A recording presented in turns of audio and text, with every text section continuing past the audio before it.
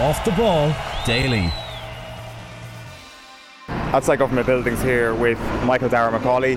Michael Darragh, I don't think we've had you on the show since last October. Could you just set out first of all why this cause has motivated you in particular to be the face, I guess, or one of the faces of this organisation?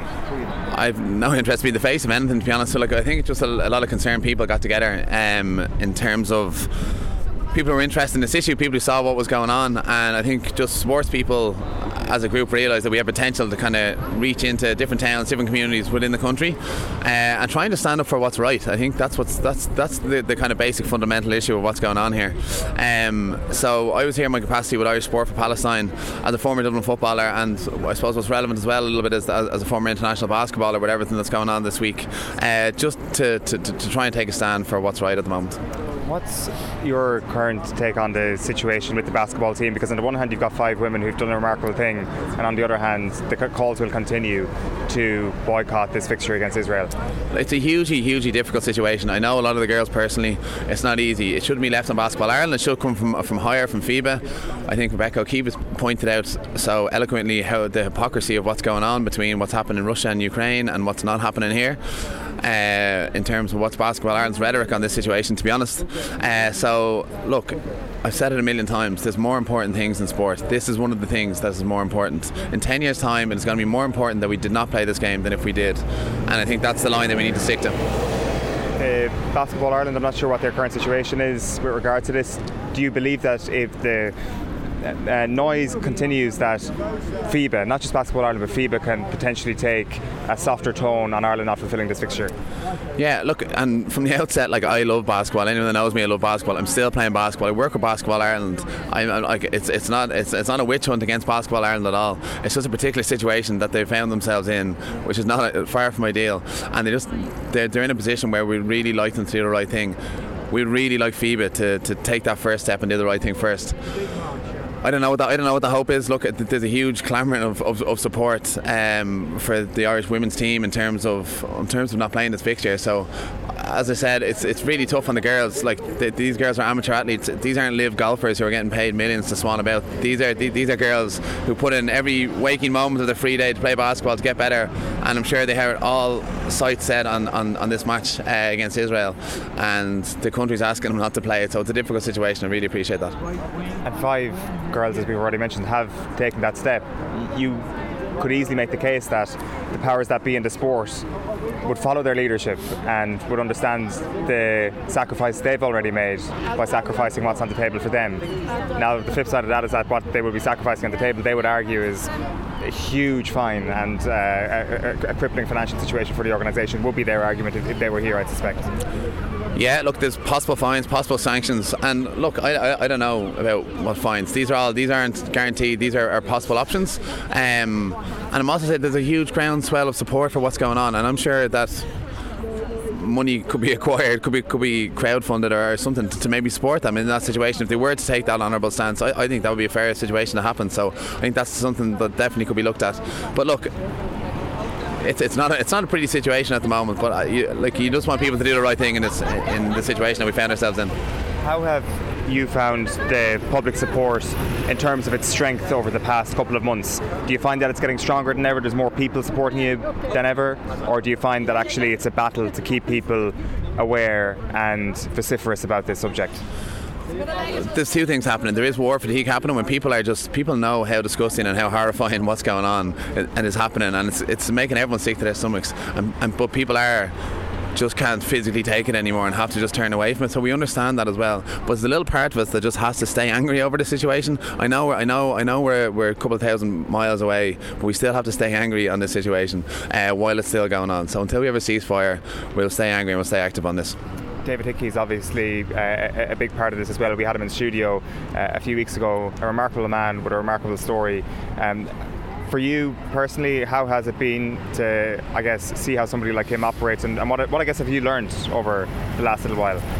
Yeah, look, I think anyone that knows me, it means how close I've been to Dave over the years, and why? Because of his integrity. That is the main thing. So Dave has always done the right thing. There wouldn't be a question over what Dave would do in a similar situation. If you said if Dublin were fulfilling a fixture in some sort of similar vein, Dave would not do it. It wouldn't be a debate, because it's the right thing to do. And I suppose that's why so many people have bought into what Dave has done. Like the Meath footballers have bought in, the teams from the 70s, 80s, 90s, all the rugby players, they've all bought in, because people know that Dave is doing it for the right reasons. He's not doing it for ego. He's not doing it to get some Instagram followers. He's not, even though he could be a TikTok sensation if he went after it, but he's not doing it for those reasons. He's doing it because it's the right thing to do. How did it make you feel when you saw the Dublin women's team with their very big support for Palestine before the game? It's actually something saw down in Tralee last day, Palestine flags behind one of the goals during the Derry match, but just as a dub, seeing the women's team the first night of the league. Yeah, it was super. Look, and I think sometimes it's hard to put your hand up first, and they were the first team to do that. They were definitely the first team within the GAA to do it, and we're really proud of the girls and the management team for doing that and making that stand. And I think they've got the recognition that they deserve. They really kind of putting their hand up about knowing there's more than sport, and yeah, I can really commend the girls for doing so. Michael Darragh, great to chat to you. Thank you very much. Right, we are outside government buildings with Rebecca O'Keefe here. Rebecca, first of all, can you just give us an update on what was actually happening here this afternoon?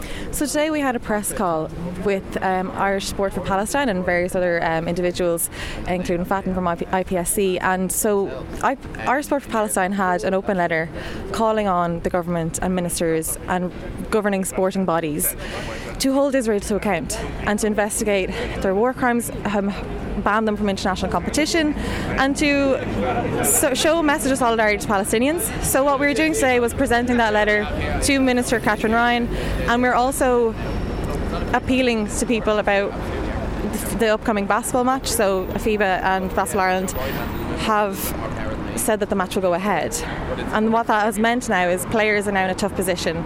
Some women have come out and said that they won't play, and massive respect to them, but players should never have been put in that position in the first place, ever. So the organisations need to make a stronger stance. They need to take decisive action and not ignore the precedent that exists here, because in 2022 they removed Russia and Belarus from international competition. So the double standard is glaring, and the ICJ has ruled Israel is plausibly committing genocide. So how can we compete against a state that is doing that? We are watching the most documented genocide, so we cannot stay silent. We have to take action, and it's not too late to take action. On the basketball situation, it's a very difficult position for a lot of the players, but 5 of them already taking the stand to not take part in this upcoming clash with Israel is a remarkable step. Is there a sense that will be enough to dissuade Basketball Ireland from fulfilling this fixture? It remains to be seen, but that stand is huge and massive. Like, that is such strength and courage by those women, and I applaud them and support them. And also no judgment to the other players as well, because again, they shouldn't be in this position, but you never know what can happen. It could be that influencing factor for other players to take a stand as well, take that moral stand. Maybe it'll convince Basketball Ireland to actually protect their players as well and take another stand themselves. So you can only hope, and that's what happens. Momentum gathers, and people want to be on the right side of history and take that moral stand. So aside from that's being put out there, I guess, from Basketball Ireland's perspective, is that the fine that they would get for not fulfilling the first fixture and then subsequently the second fixture would be astronomical for a country that's fails to sustain a women's team during the recession, which you would know all too well. The financial aspect from their perspective is very real. Do you understand that concern? Obviously this goes much beyond money and anything like that. This is a humanitarian crisis, but can you understand at least why Basketball Ireland are digging their heels in a little bit? 100%. I understand the financial implications, but I think it is worth mentioning as well that now, I have not seen official correspondence, of course, but according to the handbook, it stipulates in the first instance of forfeit, which this match would be, it would incur a fine of up to 80,000 at a maximum. There's no mention of a ban at the first instance, and I think that's important to state. The second match, due for November, will be the second instance, and then it could incur a second fine and possible ban. So I think we need to put it into perspective here that the first instance is up to 80,000, which I'm sure we could crowdfund if needs be. But I totally understand as a player, as someone who, did miss out on that period of time when Basketball Ireland wasn't competing internationally. So I understand the want to play, but my position comes from a deep sympathy for Palestine and what's happening, and we have the power to take a stand. It's interesting that you make the point about a potential crowdfunding of the initial fine. Like, is there a potential approach here where Basketball Ireland could be in a better place if they pay the fine, don't fulfil the fixture, and then subsequently they have time on their side then before the second fixture, which would incur a substantially greater fine? Do you suspect that might be a course of action that they could take? I think it absolutely could be, and I've heard so many people say that they would help support a crowdfunding initiative if it was to happen. And basically there are options here, and there are ways to resist this. There's ways to take a stand. That doesn't necessarily have to mean worst case scenario. But we then have to put in perspective that we are witnessing genocide as well, and what moral stand are we going to take here?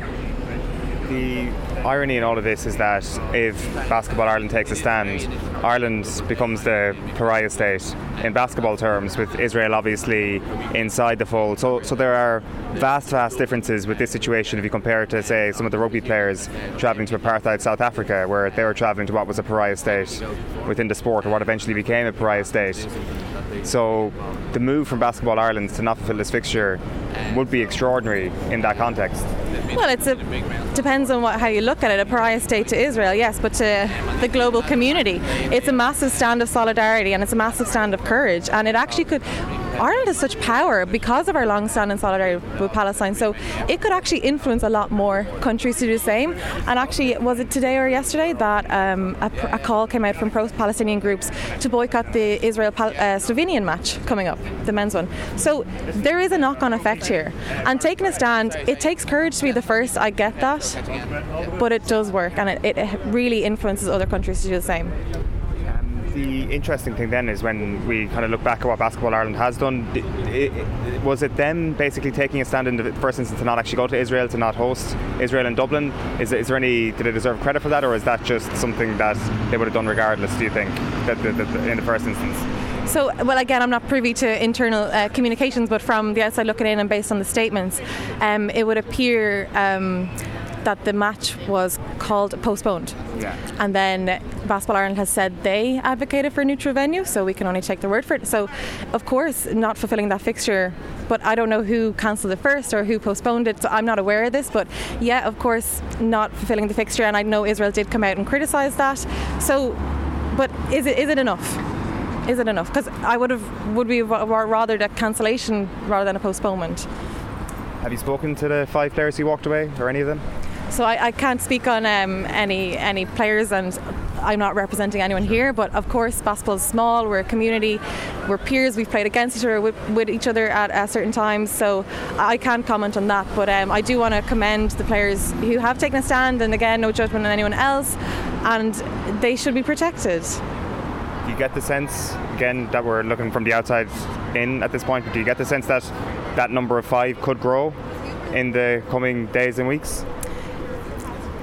It could, it's guesswork, but it could, because it has been picked up by BDS, which is the global coalition of Palestinian boycott, divestment, sanction. That's been picked up, that's huge, and they're getting such support, and you could only hope that it would influence other people. Sure, never should have been their position, but you can only hope, and yeah, we'll have to see what happens. Rebecca, thanks very much. Right, we are here outside government buildings, and I'm delighted to be joined by Ireland rugby legend Tony Ward. Tony, what moved you to get involved so publicly with this current movement? If I was to put it down to one person, and I've no problem saying this, it has to be David Hickey, Dr. David Hickey. Dave is just a remarkable human being, and he's inspirational when you talk to him. He's one of these people who just gives all the time. And I know Dave going back to my rugby playing days, my school days, just after I left college way back when. Through the family as well. So he was the individual who certainly got me involved. But much more than that is I just like anybody out there and sitting every evening and watching what we're seeing on television. And I know October 7th was absolutely appalling, and there's no defence for that. But what's followed since is even worse again. And I'm cowardly in the evenings because I can't watch it, because we're watching murder of innocent people on an ongoing basis. And sport, like, for me, it's been a way of life for me all along. But it's escapism, but it's escaping from the real world. And if sport can do something to help that, and as Michael Darragh said earlier on, that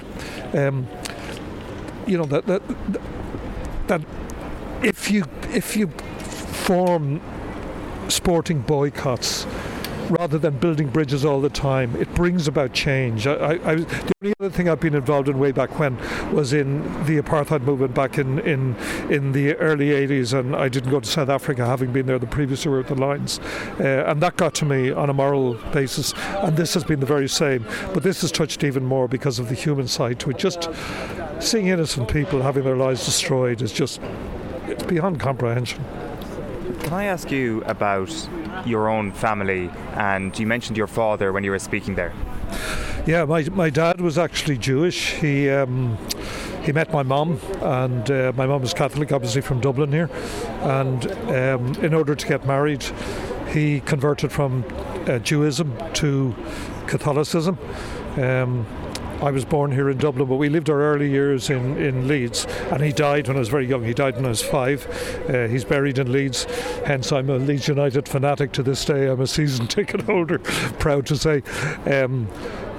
But because we came back to Dublin, obviously then I had a different lifestyle. I'm from Harold's Cross, and I went to school in Mary's and Rathmines, although soccer was my big game growing up, but I played rugby as well. So it's funny how life, things happen in your life and you go in different directions. But yeah, I suppose it puts me in a slightly unique position in my dad being a Jew, and yet I'm very much on the Palestinian side in this. And it's horrible having to take sides, but it's just, I just find it so upsetting on a human basis. But yeah, that's the background with my dad. It does also kind of prove the point that the anti-Semitic label that's attached to pro-Palestinian protests just, by and large, doesn't make sense. No, not at all, and that would be very much my feeling as well. When it comes to the apartheid regime that was, I guess, ignored and tried to be tackled by certain Irish rugby players, including yourself, how does that differ to the current situation, do you think, with the women's basketball team? Because I do believe that there are quite a number of differences, but just what are your own thoughts on it? No, I get that. I mean, I do realise the financial implications that are involved and how basketball is trying to establish itself. Certainly, the only thing I don't, and I referred to it there, it was the Israeli Basketball Association talking about the spirit of sport. How can you talk about the spirit of sport when you're seeing murder on a daily basis of children, of women, of men? So I find that really difficult. As regards apartheid, I think what astonished me when I went out with the Lions in 1980, and I was on the first bus out, when I was picked to go out on that Lions tour. I went out after 2 weeks, and I was there for another 10 weeks as we went along. But right from the get-go, from the time I got there, the apartheid system was evident for all to see, and if you wanted to see it. I mean, we got red carpet 5-star treatment everywhere we went, and that reinforced even more for me the reality of how big rugby was in South Africa, and is to this day. So I was in no doubt that the building bridges theory wasn't working, having been there in 1980, and I couldn't justify in my own mind going back in 81. I did myself no favours in a pure rugby playing sense, but I think that's where you mature, and again I tried to refer to that earlier. As you go on through life, rugby is your obsession, it's tunnel vision, you want to be the best that you can be, all those things come into play, and then as life goes on you realise, hold on, it's about a lot more than this. And that's certainly, I mean, I'm in awe of people like Rebecca and Michael Darragh there. They're so young, and to have the conviction they have. I wish I'd had that back then. But it's nice to be able to do something now, and again, thanks to David Hickey. There are quite a number of us involved. So what I'm very interested in is when you had to take that stand against South Africa, How easy was that, I guess, in terms of how it would be received at that point? Because the reason why I asked that question is that when we analyse the situation with the Irish women's basketball team right now, I suspect there'd be a lot of support for them within the country for them to not fulfil these fixtures and to take the fine and pay the fine that they possibly can. Internationally, it feels it may not be the same, and it may be harder for Irish basketball to get back into the fold with FIBA, for example. I guess the point I'm trying to make is was South Africa more of a pariah state then than Israel is at this point? Yeah, over a longer period of time. And there was an anti-apartheid movement here with Kader Asmal, who was a lecturer just down the road here in Trinity College. So yeah, there was huge pressure, but it was still up to each individual to decide. And that's one thing I'd say about it. It was never held against me by my fellow rugby players not going. Conversely, I never held it against any others who went. That was their decision. And at the end of the day, John Robbie has come out, as you know, quite strongly a number of times. He's based in South Africa, saying how wrong he was to go in 1980 with the Lions on 81, but even more 81 because he had seen 80, and he regrets to this day going out. But I admire him because he then emigrated, as you know, to South Africa and has lived his life out there in the media, and has operated attacking the system, the political system in which he lives from within. I think that's courage, where I'm like so many others, I'm X thousand miles away, so I could say whatever I want. So he realised he got it wrong, but his point I'm making that when you're that age, no matter what sport it is, you've just, for the basketball players now, they want to play basketball, they want to play for Ireland, and I get that, I fully get that. It's a really difficult one. The only thing everybody has agreed on, it shouldn't be the girls themselves who are having to make those decisions, or guys for that matter. It should be the association that is making it for them, because it could cause the type of rift you're talking about between individuals, those who decide to opt out and those who stay in. And certainly it didn't help me in terms of my relationship with the IRFU, which would have worried me back then. Right. Doesn't cost me a thought now, I can assure you. What I did was the right thing to do, period. Right, that's very interesting. I guess you can completely understand the caution the girls would have right now in terms of their relationship with Basketball Ireland, but by the same token, the five who have already made the stand, it's a pretty remarkable thing to have done. Absolutely, and that's my point, that to do it in, I presume most of them, I don't know the girls, but I presume most of them are in their early 20s. You know, they'd be relatively very young, a long life ahead of them. And to make that decision now on moral grounds, on moral standing, is just, I think it's hugely courageous of them. And it's easy for me to say at this stage of my life now, but I look back and I'm able to say I made a lot of mistakes, no question about that, but that was one I got right, one of a few decisions. And they'll feel the same in years to come, if that's any consolation now, to the hurt of not being involved in the basketball team. It's pretty obvious by dint of the fact that you're here today, but you obviously truly believe that sport and boycotts do work. Well, that's been my experience. I mean, we were fed the line by the people in the IRFU here, because I had quite a few meetings at the time with coaching, with administration about going out, and the line was building bridges, building bridges, building bridges. It's the whole thing, that if you cut out communication, things will get worse. It wasn't. If you cut out if you fail to tour and they're not getting what they want, i.e. international rugby, test rugby back then, they then have to look at themselves, and that is what happened. Now I know you had a lot of remarkable people, none more than Nelson Mandela. In fact, if I was to talk about, this is probably irrelevant, but one of the real plus points, and none of us get involved in any of these things for any ulterior motives, but I remember when the Duns workers, you remember the Duns workers, they boycotted, when Nelson Mandela and Winnie came over in the early 90s after he'd been released from Robben Island, I remember being invited along into the old Berkeley Court Hotel with the Duns workers to meet Nelson Mandela and Winnie Mandela, and I have to say it was a fantastic thrill. Like, never in my mind, obviously, when I was doing my own little stand. And not for a minute did I think that by me, Tony Ward, not going to South Africa, was I going to change the world. But every little bit helps. And that's what we're seeing as this anti-Israeli interest among sports people particularly is gaining momentum. Tony, thank you very much. Off the ball daily.